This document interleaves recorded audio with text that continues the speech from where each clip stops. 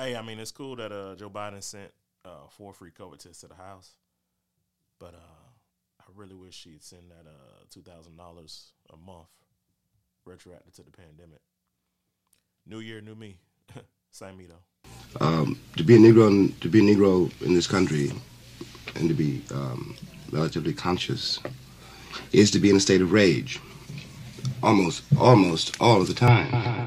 You wonder why I spit the truth and not to make no dough. To make a difference.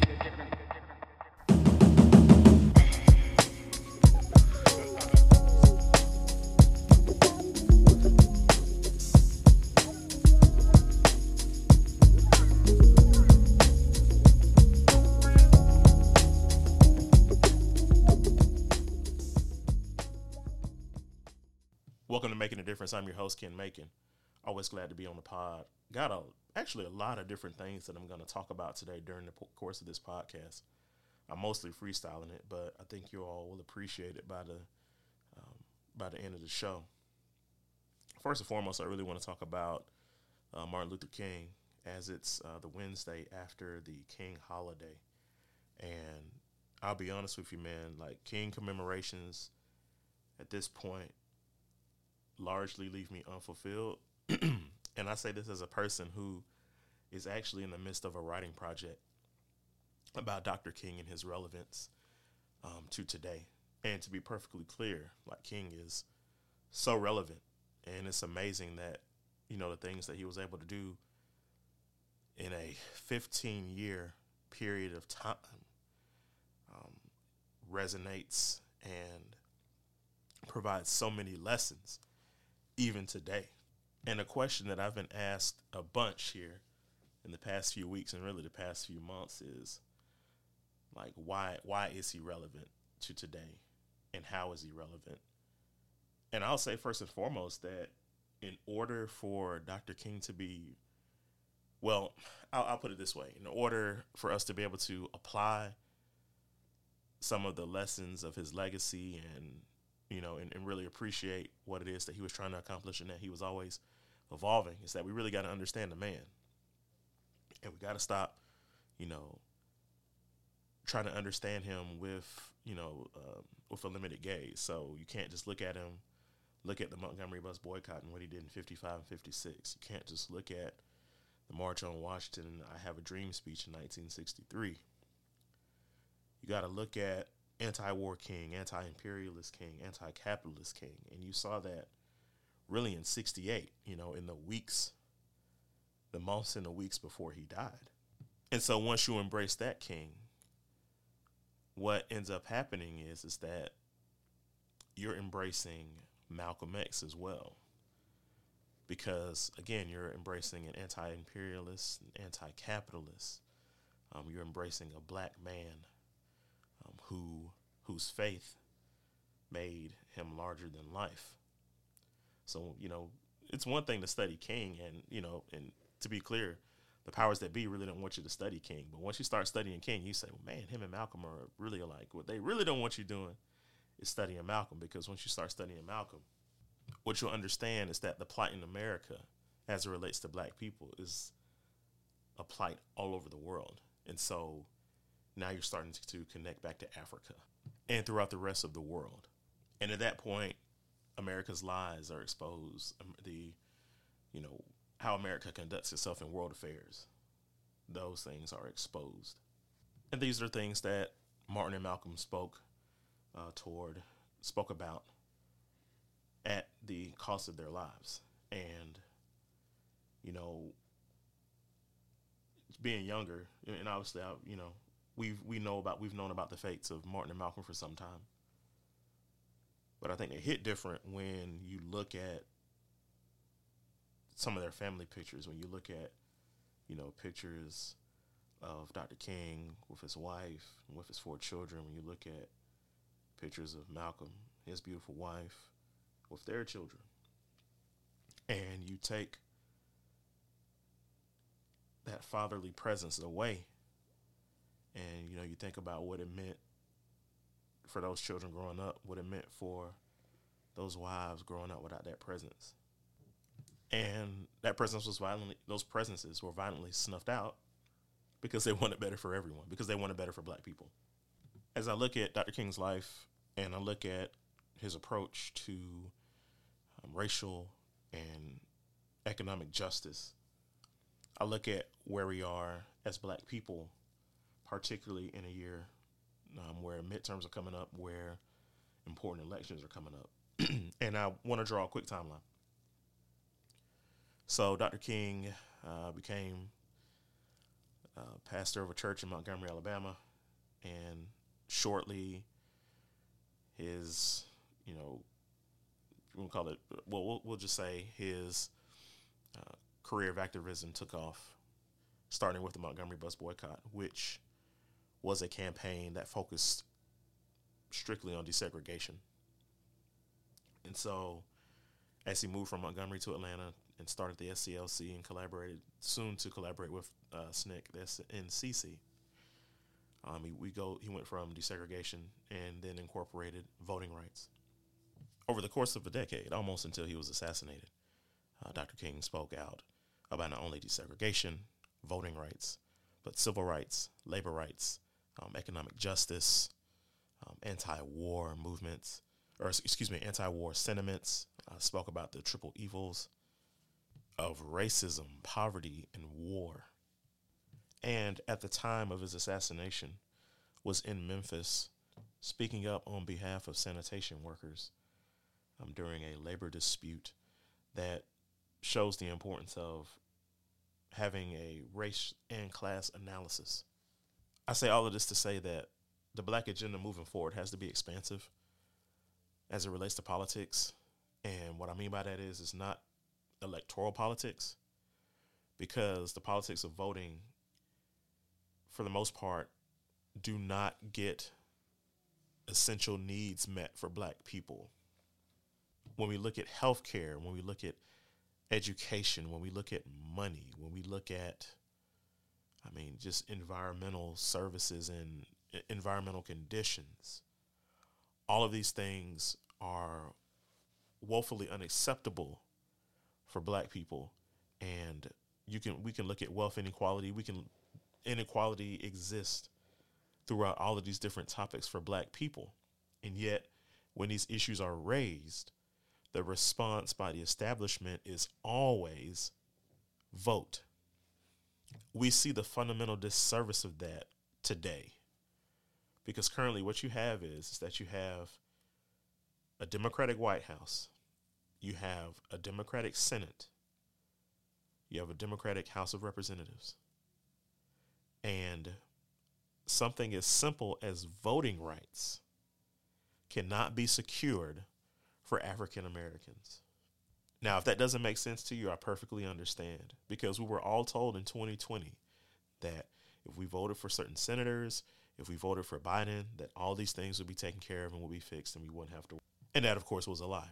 Now, I can also tell you that all of this back and forth about voting rights is deceptive as well, because make no mistake about it, if Joe Manchin was a progressive, like, say, Bernie Sanders or AOC, Joe Biden, Jim Clyburn, Nancy Pelosi, and their ilk would have no problem getting a progressive out of the paint. But Joe Manchin is a part of the establishment. And as long as he's a part of the establishment, he provides a convenient excuse for the delay of the rights and services that should be provided for African Americans and for working class people that simply have not been provided. There's no excuse for it. There's no bootstrap speech that needs to be told. I'm not hearing any of it. The Democrats are absolutely going to get crushed in the midterms. So you're going to have a lame duck president. I use that term very loosely because Joe Biden is already a lame duck, because he can't control 2 senators. It's ridiculous. Though in the case of making a difference, in the case of black politics, it provides an opportunity to be perfectly clear about what it is that black people should be demanding and black politics should be demanding.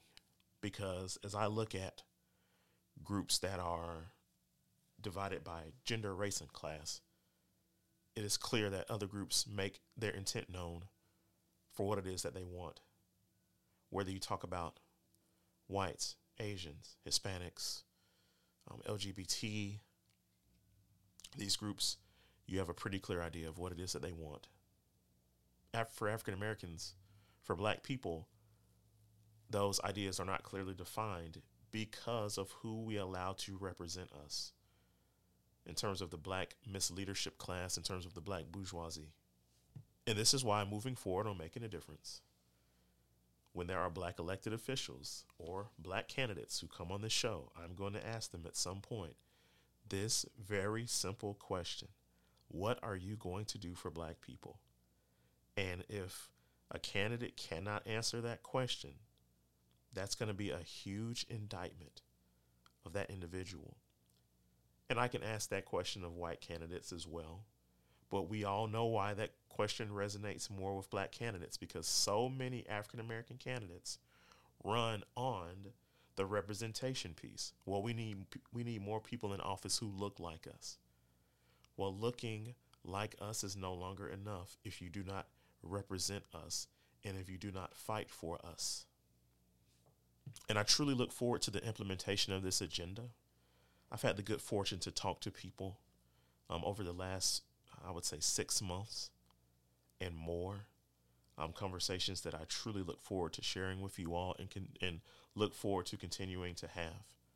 Because with all of the craziness that's going on in the world, there are still so many people who are fighting for a better world, who are fighting on behalf of Black people. And I want to close the gap in terms of communication between you and those people and making a difference. I am here to tell you right now will be a conduit in that regard. I'm going to take a quick commercial break, and when we come back, I want to talk about a situation, an ongoing situation that breaks my heart. You're listening to Making a Difference. My name is Lauren Macon, and you are listening to Making a Difference with my handsome husband, Ken Macon. This is Donald Doe and Michael Doe with Family Financial Consultants. Do you need help with Medicare, with affordable mortgage and life insurance, building an estate for your child? We provide these types of services for you and much more.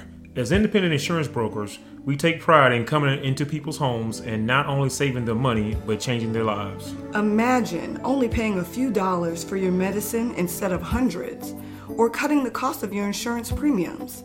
Our goal is to provide affordable policies tailored to your individual needs.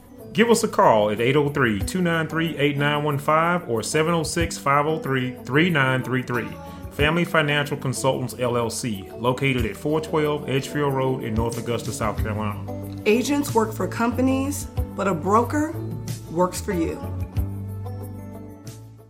It's the West Coast Diva. Tell them follow the leader. It's yo. You're listening to Making the Difference with Ken Macon. Welcome back to Making a Difference. I'm your host, Ken Macon. I'm just sitting here really thinking about my kids. And when I hear about bad things that happen to children, I do so now with the added perspective of being a father and just always being mindful of them and always being protective of them. And I just remember a few weeks ago hearing about a young lady in Augusta, 8 years old, who was killed in a drive-by shooting. And two things came to my mind when I heard about it, because I heard about the little girl's name. Her name is Arbery. And, I heard people, mentioning her name is Bree. And I was actually reminded of a young man who owns a lawn care service, and that's the name of the lawn care service, which was also named in tribute and in tragedy. But I thought about that little girl, and the first thing I thought about was my kids and how I couldn't even begin to imagine something like that, happening to one of my boys. And of course, the tributes came in, and you heard from family members, you heard from the young lady's father, and days went on, and I just kept hearing stories. And there was just this familiar rhetoric. And the rhetoric was that, this is why we need to put more faith in law enforcement, and we need to come together as a community. This don't have anything to do with, this has to do with individuals. So I'm hearing all these different types of things, and it's always hard to tell the truth in the midst of tragedy. And what I mean by that is you have to be mindful of people's feelings, and you have to give people time to mourn. You should anyway. It's in good taste. But the real tragedy of this is that it's going to happen again. And it's not going to happen because of individuals. It's going to happen because we live in a society that allows for it. And I know that because if you Google it, there's an 8-year-old girl in North Carolina whose family had to endure that same tragedy. And these are tragedies that we endure all over the country. And the response is always predictable. We always hear from politicians who say, well, the community's got to stand up. We hear, we got to put more money in law enforcement. We hear everything except the obvious thing, the elephant in the room, which is that poverty factors into crime. There's not a factor. There's a direct correlation between poverty and crime. And so if we ever want to resolve crime, or if we ever want to curb crime, we must first curb poverty. Now, I know why this is hard for people to embrace or even understand, because so much of how we engage community and so much of how we conduct ourselves is based on our personal experiences. And so it's based on empirical data.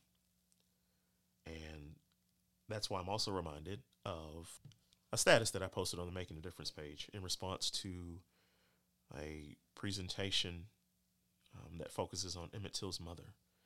And at the point of that presentation, I raised the point to say that we have to be able to provide the designation, or, be able to discern between Black trauma for the purpose of historical understanding versus Black trauma or Black trauma in the spirit of entertainment.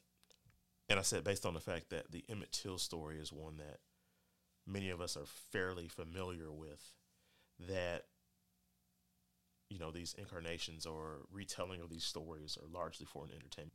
Most people agreed with that point, though there was a person who said that as a Black mother, every time she sees an Emmett Till type of story, or, basically anything that happened to a Black child that she endures or is affected by that trauma. And I understood that. It actually is going to be a motivating factor into what I say next. Out of tragedy, we must find purpose.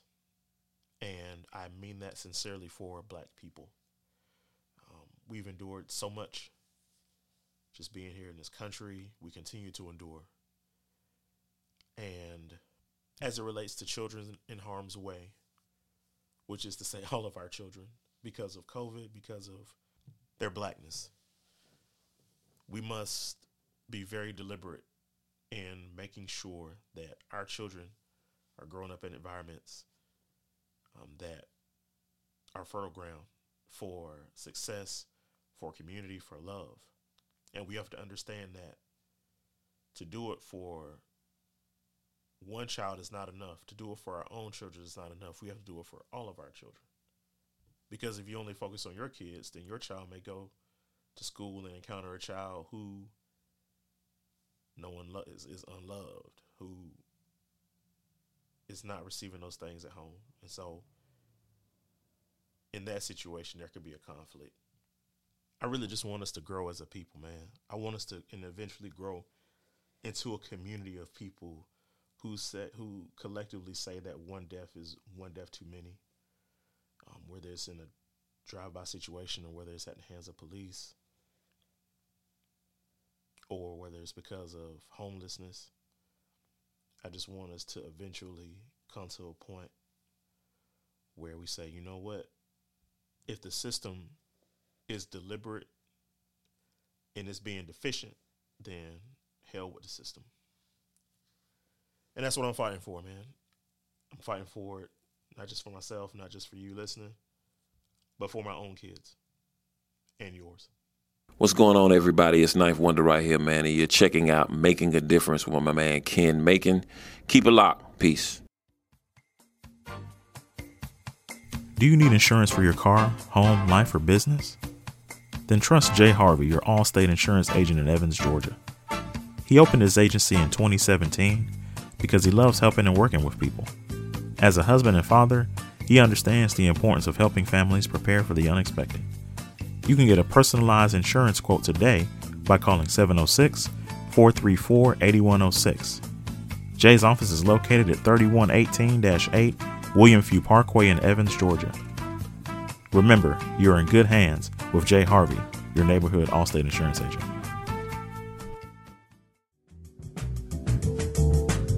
And listen. This episode of Making a Difference and every episode moving forward will honor the life and legacy of my dear brother, James Macon.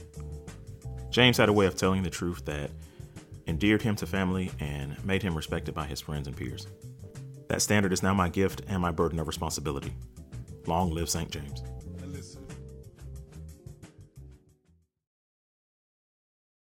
Welcome back to Making a Difference. I'm your host, Ken Macon. Only need a few more minutes of your time.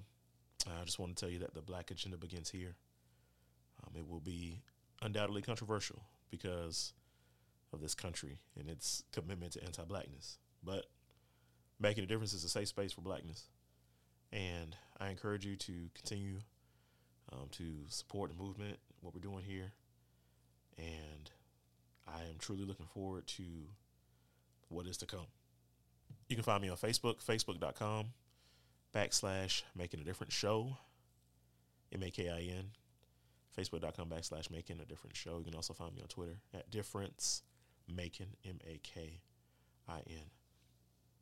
No TikTok yet, but never say never. And with that, I bid you peace until we meet again. May the best of your todays be the worst of your tomorrows. Talk to you soon. The revolution will not be televised. You see, a lot of times people see battles and skirmishes on TV and they say, aha, the revolution is being televised. Nah, the results of the revolution are being televised. The first revolution is when you change your mind about how you look at things and see that there might be another way to look at it that you have not been shown. What you see later on is the results of that, but the revolution, that change that takes place, will not be televised.